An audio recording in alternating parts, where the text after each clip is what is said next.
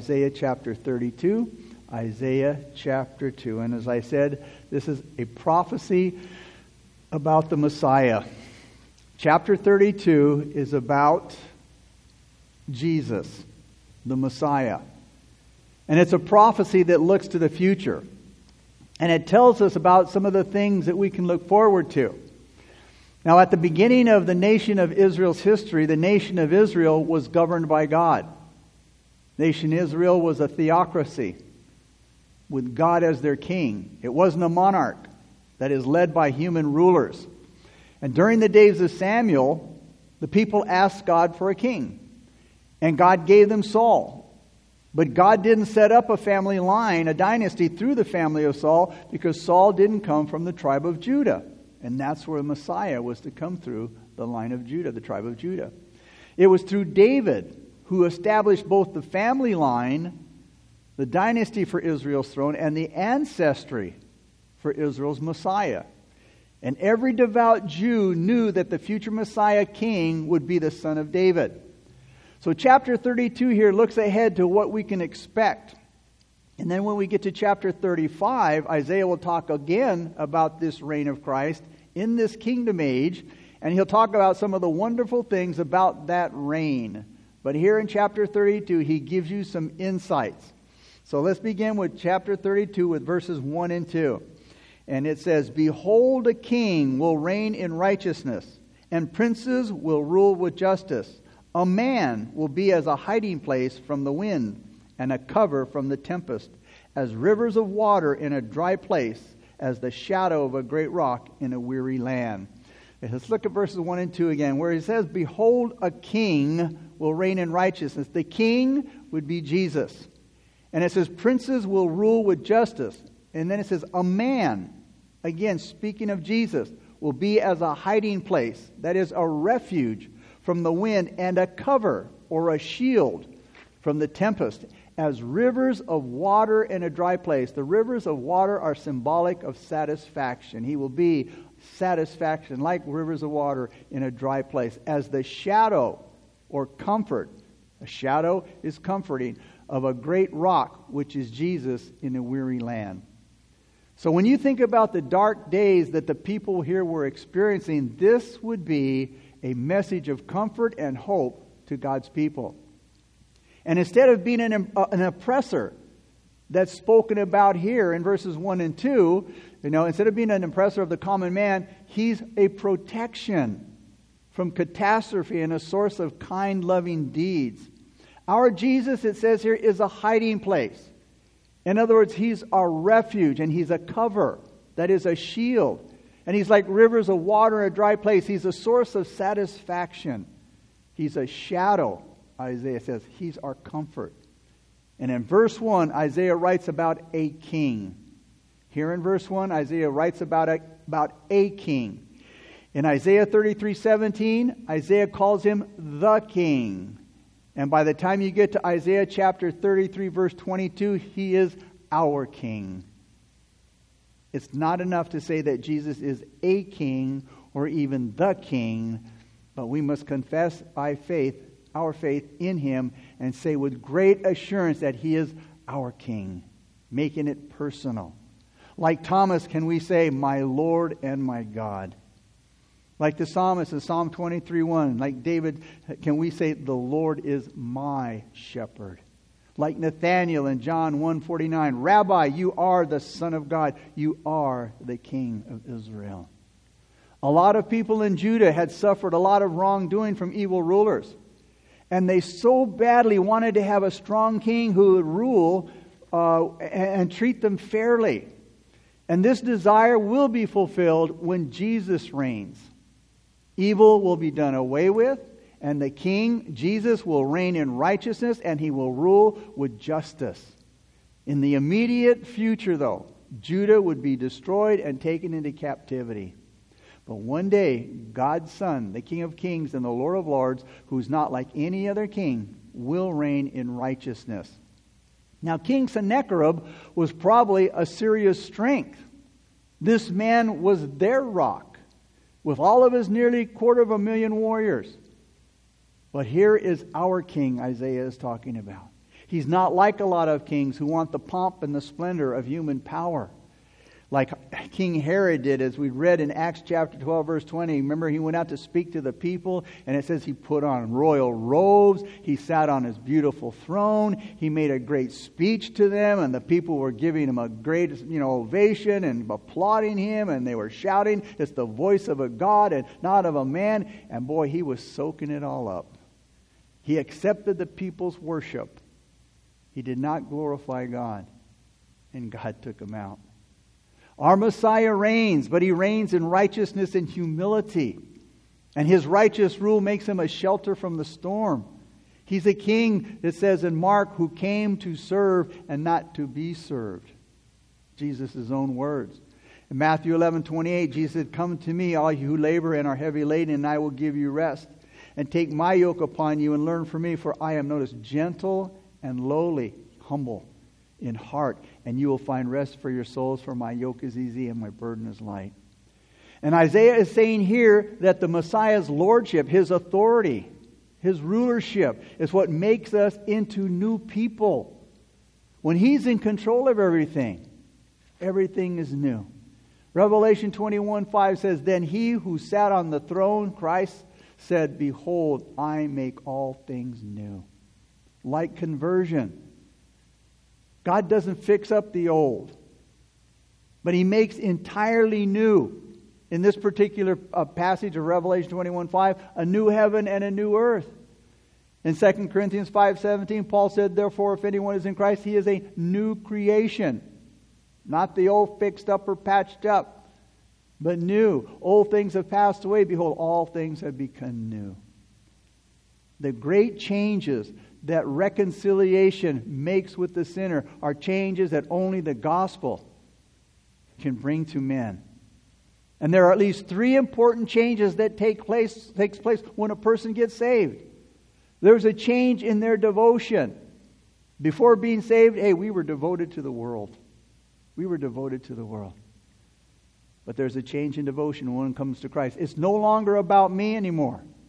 It's no longer about what I want. It's no longer about my desires. A person's interest will change greatly. A saved person is now interested in spiritual things, which an unsaved person is not. Reading the Bible, praying, going to church, witnessing. Those are the new changes that are made in the believer when they reconcile with Christ. A saved person will have devotion, that is dedication, consecration, separation, adoration for Jesus, which an unsaved person won't have. A second change that we see after reconciliation is a change in behavior. There will be a change in the person's behavior when he gets saved or she gets saved. They'll be reconciled to God. And this change will especially be noticed if the person who was saved in his adult life. The third thing that we see when we're reconciled to Christ is there's a change in their destiny, where they're going to spend eternity. Now, this is the greatest and most important change of all. The unreconciled soul, the unsaved soul, the ungenerated soul is headed for eternity in hell. But the eternal destiny of the one reconciled to Christ is headed for heaven for all eternity. That newness that Jesus Christ brings, that's the answer to all of man's foolish and failed ideas that have failed all through history. Look at according to what verse 3 and 4 says. The eyes of those who see will not be dim, and the ears of those who hear will listen. Also the heart of the rash will understand knowledge, and the tongue of the stammerers will be ready to speak plainly. It's His righteous sovereignty, His will, His purpose that takes away the spiritual dullness that we once had and wakes us up spiritually. And He does that through the Word of God. You know, when we first got saved and we began to read the Scriptures, it began to change our lives through the power and the work of the Holy Spirit. Nobody had to tell us what to do. As we read the Scriptures, the Holy Spirit would bring conviction, and He would give us the power to make those changes in our lives. He does it through the Word of God. And as our hearts are open to the Word of God and we're taught, then we see and then we sense the hope that we have. And we see the spiritual riches that we have. And we see the power that we have in Christ. And when Jesus reigns in righteousness, as spoken of here, men are going to see clearly, Isaiah says. They're not going to call darkness light anymore and light darkness. They won't call evil good and good evil, nor sweet bitter and bitter sweet. They won't do that anymore. Things will be seen for what they really are. And that's why the wicked or foolish man, as verse 5 says, in that day they will no longer be thought of as a generous, decent, and the foolish or selfish man. They will no longer be respected for his prosperity. And with these new clear convictions, these new beliefs in our hearts, we're changed.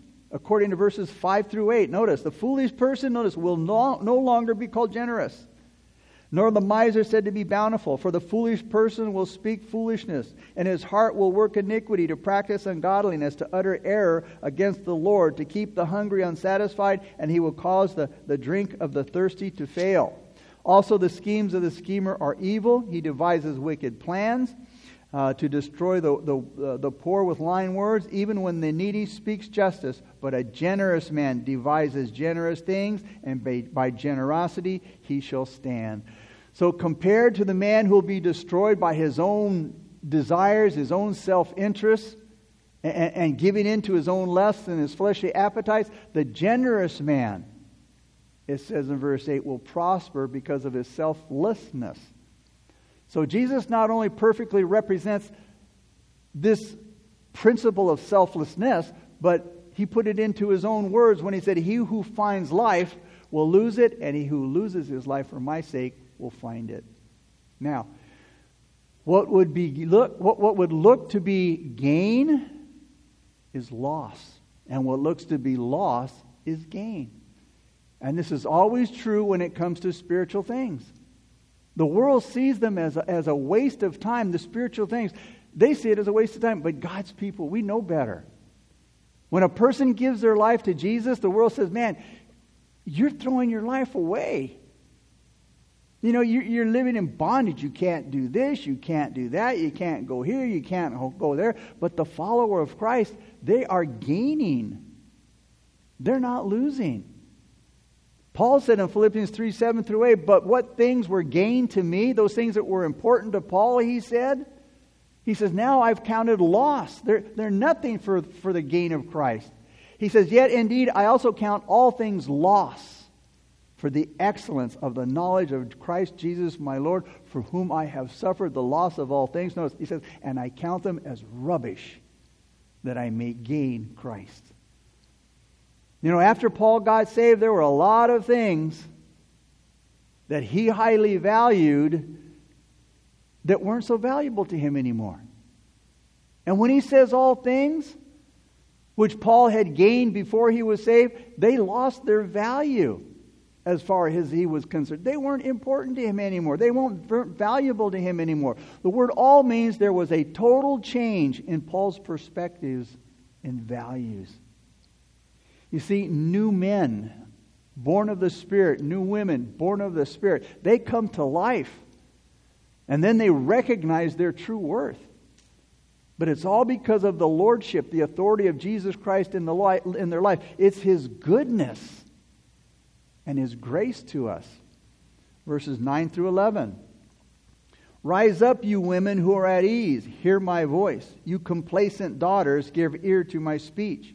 In a year and some days you will be troubled. You complacent women, for the vintage will fail. The gathering will not come.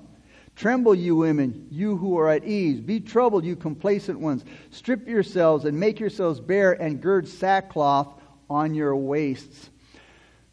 Isaiah tells us here in verse 10 that it's harvest time. Harvest time is a time of prosperity, a time of joy. The houses were happy. You know, there was a lot of joy going on, and the city was happy. But Isaiah is giving a warning here to the women here. He says that in a year or so, the crops are going to fail, and that they should stop rejoicing and they should start mourning. Isaiah sees the women here in Jerusalem as clear examples of spiritual complacency. And he uses the word complacency 3 times in each verse, 9, 10, and 11. Now, there's nothing wrong with a life of quiet satisfaction. When you go down to verse 17, notice it says, the work of righteousness will peace, and the effect of righteousness, quietness, and assurance forever. So there's nothing wrong with a life of quiet satisfaction. Even Solomon in Exodus 9, 7 through 9, he said, go eat your bread with joy and drink your wine with a merry heart, for God has already accepted your works. Solomon said, enjoy your meals. And in verse 8, he says, enjoy every occasion. He says, let your garments always be white, which is a symbol of joy, and let your head lack no oil.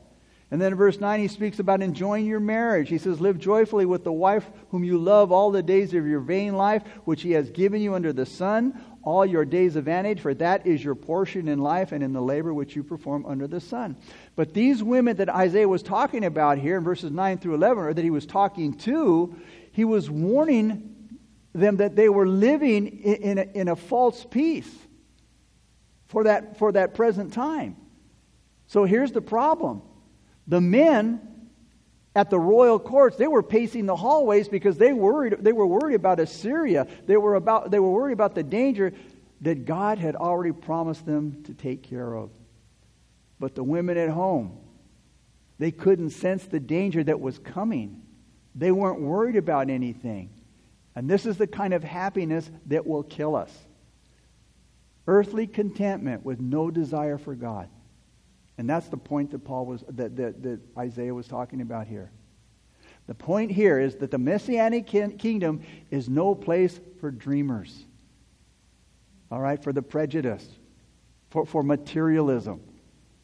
But there is a way back to God, and His way out of our complacency that will destroy us, our soul, is right here in front of us. In this prophecy.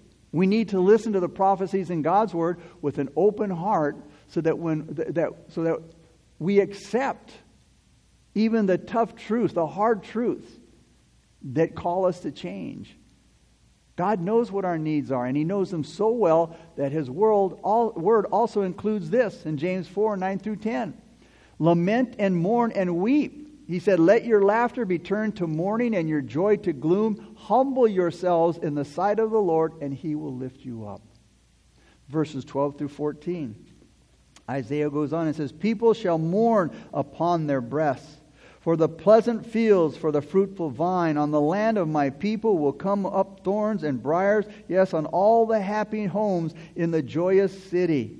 Because, and here's why, the palaces will be forsaken, the bustling city will be deserted, the forts and the towers will become lairs forever, a joy of wild donkeys, a pasture of flocks.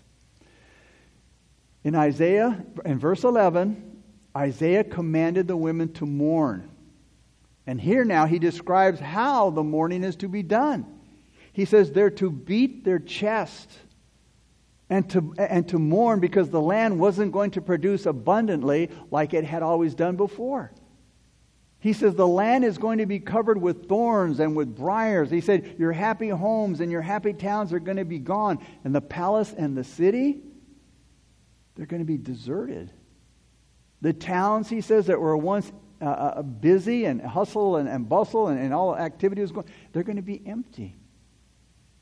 And he says wild donkeys are going to kick up their heels there in that city, in that empty city. And flocks are going to graze in the empty forts and watchtowers.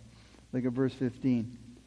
Until the Holy Spirit is poured upon us from on high, and the wilderness becomes a fruitful field, and the fruitful field is counted as a forest.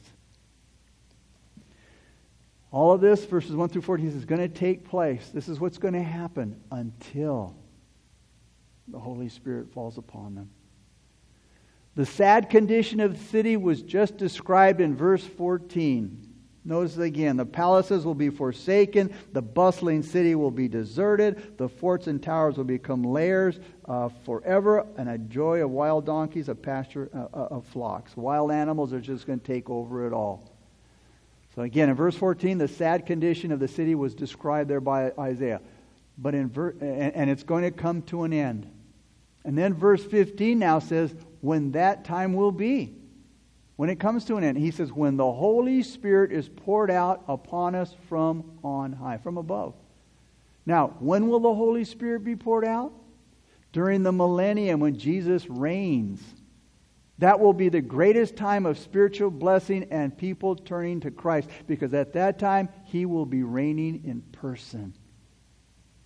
Now that doesn't mean that every knee is going to bow to Him at that time. But every knee will bow to Him eventually. But the kingdom will be a time of testing. Because at that time, Jesus is going to rule with a rod of iron, and everybody's going to toe the line. But then at that end of that 1,000-year reign, Satan's going to be let out of the bottomless pit to have his rebellion one more time to see who is truly saved and truly following Christ. Joel mentions this outpouring in Joel chapter 2, verses 28 through 29. He says, "And it shall come to pass afterward that I will pour out my Spirit on all flesh. Your sons and your daughters shall prophesy. Your old men shall dream dreams. Your young men shall see visions. And also on my men servants and my maid servants I will pour out my Spirit in those days." This prophecy here looks forward to the coming millennial kingdom. God here is promising to pour out His Spirit upon us with such an abundance that it fills our lives. This isn't just a little sprinkling of the Holy Spirit, a little sprinkling here and there. He's talking about an outpouring that drenches and washes away all complacency like a flood.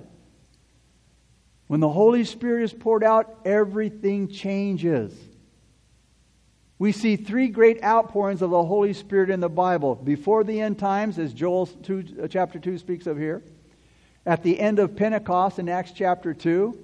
And in the millennial kingdom as seen here in chapter 32. Verse 16. Then, notice, after the outpouring of the Holy Spirit, then justice will dwell in the wilderness, and righteousness remain in the fruitful field. So just as the Holy Spirit comes upon Jesus Christ and empowers Him so that He judges righteously, the same thing happens when the Holy Spirit is poured out on the land. Then justice, that is fairness and righteousness, will live in the land. What used to be a land of wilderness, righteousness now dwells there. And when the Holy Spirit is poured out on Jerusalem, she becomes filled with justice and righteousness, and they'll dwell there forever. Men try today, and they're still trying today so hard in their own wisdom and their own power to have justice and righteousness in the land. I mean, look at our land today. It's so far from justice. It's so far from righteousness. But that's because they're trying so hard to bring it about in their own wisdom, in their own power. They're passing laws. They're coming up with new ones all the time, trying to make it a better world, trying to make it a better... It's not working. They're making it even worse because they've taken God out of all that they can take Him away from. So they're making it worse. Again, trying to make a perfect place and perfect conditions to live in. But it's never going to happen apart from Jesus Christ. Again, look where we are today. Jesus said in John 15:5, "Without me you can do nothing." What does that mean? Nothing that is spiritually good. Nothing at all. Whether it's little or great. Whether it's easy or hard to be performed. You know, we can do nothing without. Well, again, we cannot think a good thought, speak a good word, do a good action. You can neither begin one, nor when it is begun, neither can we perfect it. Nothing is to be done without Jesus. Without His Spirit, without His grace, without His strength, and without His presence, or being separated from Him. Like the branches from the vine. They won't flourish. They won't produce. They won't bear fruit. And if it was possible for the branches that are truly in Him to be removed from Him, like I said, they couldn't bring forth any fruits. It is any fruit of any good works. Any more than a branch separated from the vine can grow grapes. So that all the fruitfulness of a believer is to be attributed to Christ. All of our fruitfulness, all of our goodness, everything that we produce that's of any good is to be given the credit attributed to Christ. And His grace and not to our free will and our power. We can't produce it. When justice and righteousness is found, it's because the Holy Spirit has been poured out from on high, and because justice and righteousness are the gifts of God alone. So in all parts of the kingdom of Christ, from the lowest to the highest, justice and righteousness will flourish, replacing that false joy with the real joy of peace, quietness, and trust forever. And God is keeping this promise. He's been doing it for over 2,000 years. And since Pentecost, He continues to pour out His Holy Spirit to this very day. He pours out His love into our own hearts. Now, our part is to open up to the Holy Spirit, to the Lordship of Jesus Christ and the outpouring of the Holy Spirit. That is the secret power of God's people and nothing else. It has nothing to do with me or my wisdom or my power. Verse 17 and 18. The work of righteousness will be peace, and the effect of righteousness, quietness and assurance forever. My people will dwell in a peaceful habitation, in secure dwellings, and in quiet resting places. Now here we see the outcome of righteousness. Holiness brings about peace and assurance. You know, in Hebrews it says, without holiness, we shall not see God. The Holy Spirit is the only one who gives righteousness. And righteousness gives peace.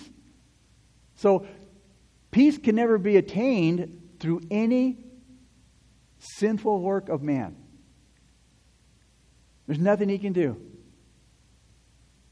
It's only by righteousness alone. And there's only one that's righteous. Remember, as Hebrews tells us, the peaceable fruit of righteousness. These two goals, that is justice and righteousness, remind us of our Lord's high priestly ministry. He was the King of peace and the King of righteousness. Hebrews 7, 1 and 2 tell us. It requires endurance. It requires diligence. It requires everything that we have to run the race successfully, or we will fall short of the grace of God. Hebrews 12:15. So it requires diligence. God's grace never fails. It won't fail, but we can fail if we don't take advantage of His grace. Justice and righteousness also produces quietness. Now this is quite different from the confidence that the people had who lived in Jerusalem, the self-confidence that they had, that lived in Jerusalem, that lulled them into a false security. And that's what happens when we become complacent and we become lazy in the Lord. We begin to depend upon, oh, everything's going so good, and I'm feeling so good, and everything just seems to be flowing. We can become complacent, and then we're lulled into this false security. Everything is okay. But this quietness that Isaiah is talking about, it comes from righteousness. It comes from a complete resting in God's wonderful Word. Jesus said, "Come to me, who is the Word." He says, "and you will find rest for your souls." And this quietness is founded. It's based on the Word of God, the promises of God, and the work of the Holy Spirit. And this kind of quietness, this kind of rest, it's a rest that will last forever. What a difference between the world's peace, which is non-existent really, or very temporary. What a difference between the world's peace and the peace of God. The peace the world gives is so easily lost. The peace the Holy Spirit gives has no end. Jesus said, "Peace I leave with you. My peace I give to you. Not as the world gives do I give to you." He says, "Let not your heart be troubled, neither let it be afraid." He said, "I have overcome the world." In Christ's kingdom, there will be peace. And it will be a true peace. It will be a lasting peace. It will not be a false peace, which is the result of the reign of Christ's righteousness. There will be no more, no wars, no quarrels, no hostility, no hate. All will be the fruit of, all of those are the fruit of unrighteousness. The effect of righteousness will be rest. It will be quietness. The confidence that they had would be a sure confidence, not an impulsive and foolish one like the women had, that false sense of security that Isaiah was talking about in verses 10 and 11. And if we're walking with the Lord and we're confessing our sin and we're allowing Him to change our life, then we will have peace and quietness and assurance in our life. And sometimes we're not doing people a favor when we try to comfort and calm their unrest, when they really need to go to the Lord and ask Him to show them the reason for their unrest. Lord, why am I going through this? Why am I experiencing this? A lot of people today are looking for a little peace and a little quiet in this crazy world. But again, lasting peace and quietness cannot be found. Even in our getaways and our vacations, and I'm not saying, we love our getaways and vacations. And that's why we get away and we go on those vacations. We're just away from the craziness. But we don't want to come back, do we? Why? Because we know what's waiting for us. We know what's waiting for us. We have to come back into the hustle and the bustle and the trials of life and the things that Satan has waiting for us. The battle, the spiritual warfare, lasting peace and quiet are the outcome of Christ's righteousness. So we need to ask God, Lord, search our heart, because when we're righteous in Him, man, that's when we're going to have peace. That's when we're going to have quietness, and that's when we're going to have assurance that isn't dependent upon the way things are going in my life. Not dependent upon my surroundings. Verses 19 and 20. Though all hail comes down on the forest, and the city is brought low in humiliation, blessed or happy are you who sow beside all waters, who send out freely the feet of the ox and the donkey. Isaiah has been saying, you don't need to run to Egypt for protection, because God will save you. And he finishes by saying a couple of things here. First, in verse 19, he says, when God brings renewal, things don't stay the same. He says here, the forest is cut down. He says, and the city of Jerusalem is humbled. And whenever God moves, there's change. The world and the church are in for some surprises when God moves. But you know what? The turmoil,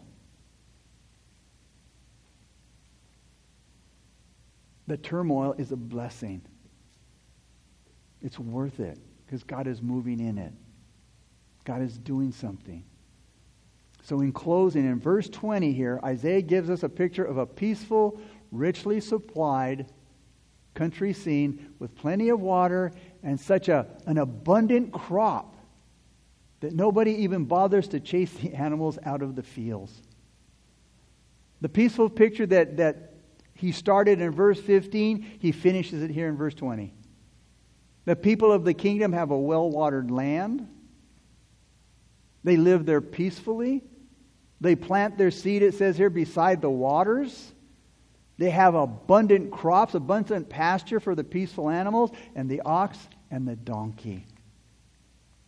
Judah could have enjoyed safety and quietness and assurance if they would have only trusted totally in the Lord and not gone to Egypt for help. Righteousness is the key word in verse 17. The work of righteousness will be peace, and the effect of righteousness, quietness, and assurance forever. Because there can be no peace, true peace, without a right relationship with God. And when sinners trust Jesus and they receive that gift of righteousness that we can only receive in Him. He's our righteousness.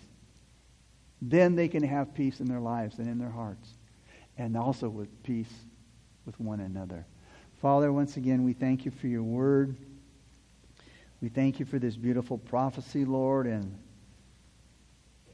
the quietness and the righteousness and the peace and the assurance that we will experience forever, Lord. Father, we look forward to that day. And Lord, we pray, Jesus, come quickly. And Father, help us to run the race with diligence, with endurance. Father, give us the strength that we need. Help us to keep our eyes on the finish line. Not worry about how far we've gone. Not looking back at how far we've come, but looking to the finish line to see how much longer we have to go. Because that's when it's going to count, when we reach the finish line. And you'll be there waiting for us. So, Father, we thank you for your word. We thank you for the wonderful promises that we have in Christ. We thank you for the Holy Spirit who pours out His love and His power upon us, His strength, His teaching. And so, Father, may we go now in the power of the Holy Spirit. May we seek Him. May we look to Him to lead us and to guide us. And again, He's a necessity to us. Not an option, not a luxury. So, Father, we give you praise, we give you honor. And once again, we thank you for our salvation. And it's in Jesus' name we pray. Amen.